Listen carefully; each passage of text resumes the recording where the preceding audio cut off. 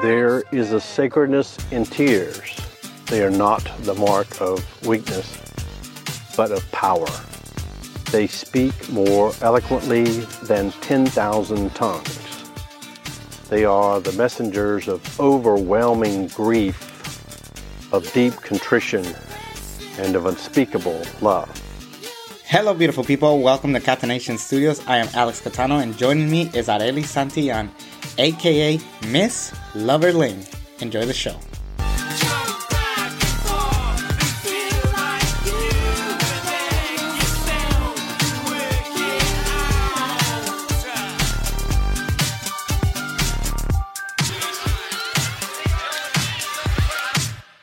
Hello, my name is Areli Santillan. I am the owner of Miss Loverling, a petite shop in Barrio Logan. I do have different local artists and just in general different artists. I try to expand now on the shop, but most of the stuff are emphasized within my art and my jewelry making.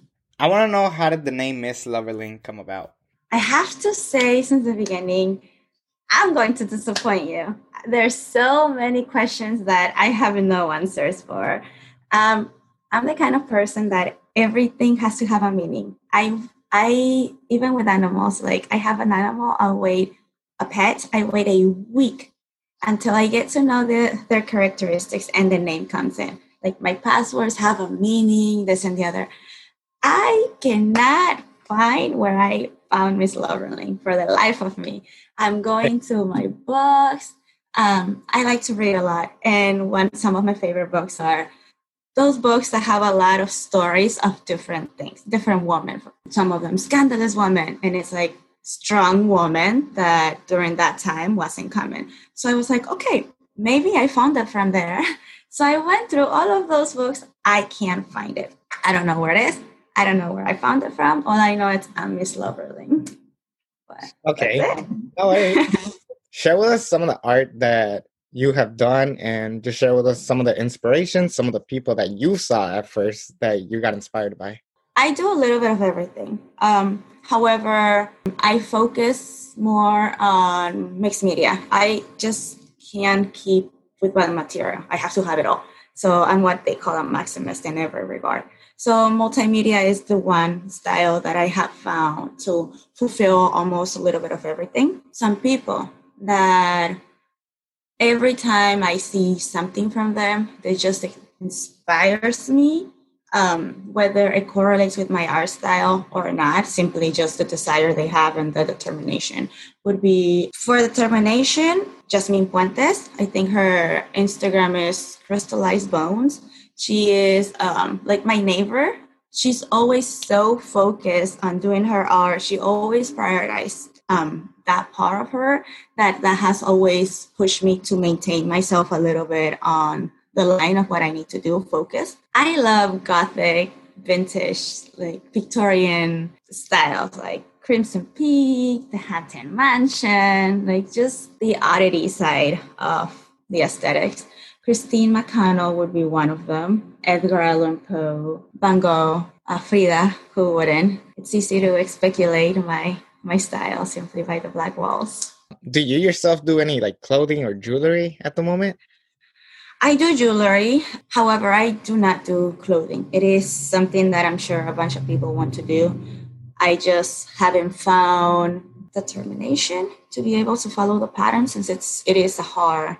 I have this, they're like them stereotypical Mexican dolls at the shop. However, my shop is more on the oddity, whimsical side of it.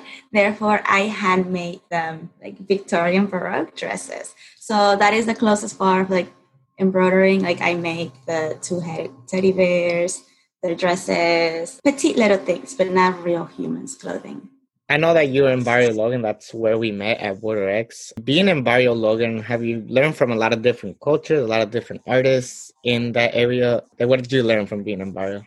Barrio Logan is such a magical place. It's just beautiful. It's full of art. I don't think I have learned. I'm sure I have. Everyone learns something, even if it's from their own culture. I don't have anything specific that culture-wise that I know I have learned from here.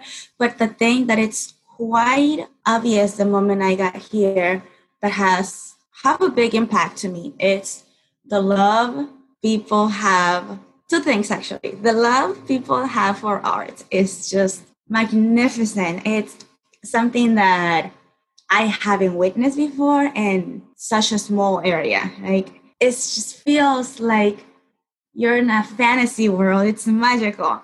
But the other thing would be their passion they have in general and everything. There, I have met in this little blog people that are passionate for jewelry, like real passionate. People that are passionate about their paintings. People that are passionate about making sure the streets have trash cans. People that are passionate cleaning, like, we're crying out loud. We have grandpas and and dads that on their weekends, as we all grow older, there's very, very little free time. It becomes a luxury. And then we have much less energy. And for me, to see grandpas wake up in the morning on Saturdays and like clean with their own stuff, like the block, and like pick up the trash because we do not have that much city help. So like just seeing the people from the block, like being so passionate for the block, is the main thing for me. As I was doing my research, I am aware that you were on Skills Pay Bills last year. Yeah. Oh, I know for a fact this isn't your first podcast. It's my second one, so that one's special too. Yeah. And I don't know, being able to speak about your art and your shop, how does that been a way of like just kind of overcoming some shyness into the world? I don't think my shop brings anything new or special, but I do think it represents me quite well. I'm having a semi-easy time talking right now, and it's like, and like, because I also know you, and like, it's just easy and comfortable. But when they go and see me at the store, sometimes I'm like this if I'm after my energy drink or something, But sometimes I'm just introvert, quiet, Areli. I feel like the store represents who I am internally. So like sometimes I might not be able to speak it, but my baby is who I am. So like, but you get to see who I am on this. So there's nothing special about the shop. It does not bring anything new, but it is a clear representation of myself. So what was the inspiration of you saying, I want to open up a store and I want to start selling jewelry and artwork here? I have always said I wanted a store, but I never took it seriously. It was just one of those things that I always want to do everything. So I always wanted one. Just like how everyone wanted to be a model when they were a little kid, I'm sure. I started managing a shop in Old Town. Being able to have so much control in regards to not only the merchandise, but the kind of energy and customer service that I was able to give to the people, but not only to the people, but the employers, was something that I found fulfilling. I realized that it wasn't just I want to have a store.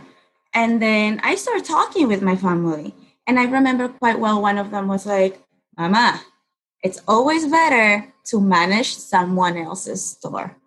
I was like, but it's not the same.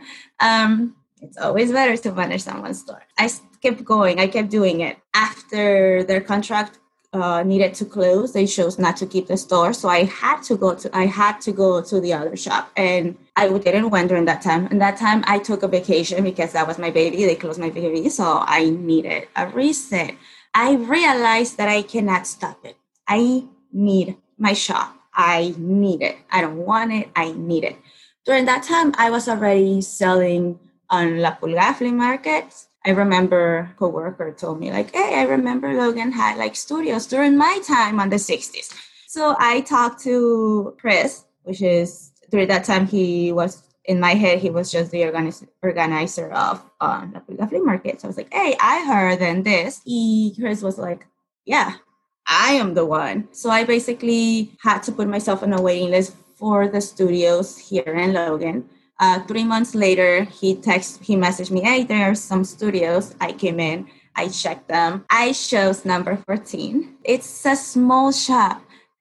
However, there's also in my petite shops, there's a petite wall in the middle that separates a probably 3 feet wall, like room. And I always want to have a office. The office was like how I made it. I felt like that was the one. It was the only one with an office. It was one that it was on the corner, so I knew it could be dangerous, but most people don't go to the last one. It may sound crazy, but it called me. So that's just how it started. Given that you have been in this store for 3 years now, I just want to know, what are some things you learn about owning a small business? It is, okay, it's the stereotypical story of like, you don't want to work for someone, you don't want to work a 9 to 5, you want to have your own business to be free, and suddenly you're working 24/7.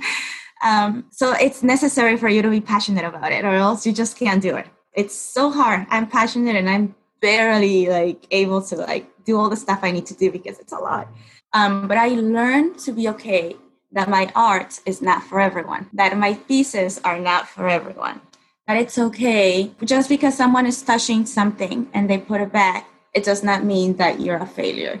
That's the main thing as an artist. You should not take it personal because you have been there. You have picked out something and you know it's gorgeous, or you know it's beautiful, you know you like it, you know they're talented, whatever you think it is, but it is simply not your aesthetic. You should always do 100% what you want to do for your art. But stop seeing what other people are posting on the social media, how fast they're doing it, what they're drawing, how they're like putting yourself like in comparison. Everyone's different. If you're just thinking of like, oh, sales or views, in that regard, I'm going to tell you, like, there is people for everything. There's people for every category, for every art style, for every, like, everything. So you are going to find your people as long as you, regardless how it is, as long as you maintain true to yourself. So just by that point itself, you need to maintain yourself. How do you continue to find work for you? How do you continue to find artists? How do you continue to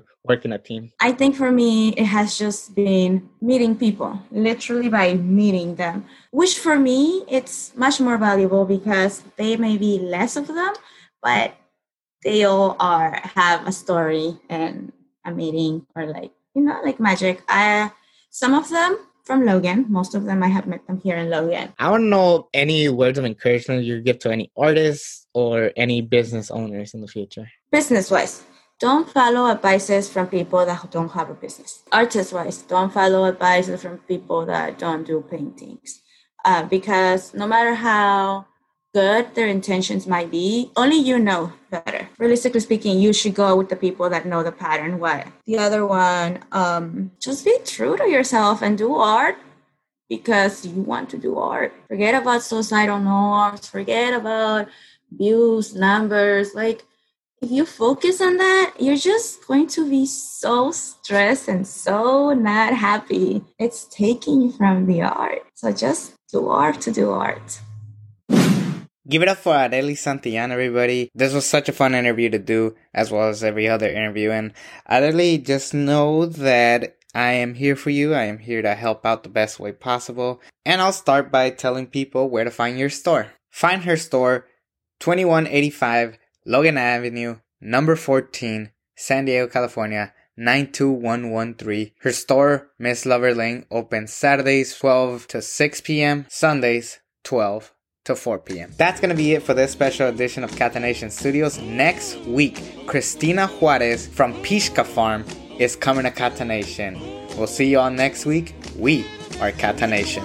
Come on and talk to me. Love me one. Come sit down on my knee.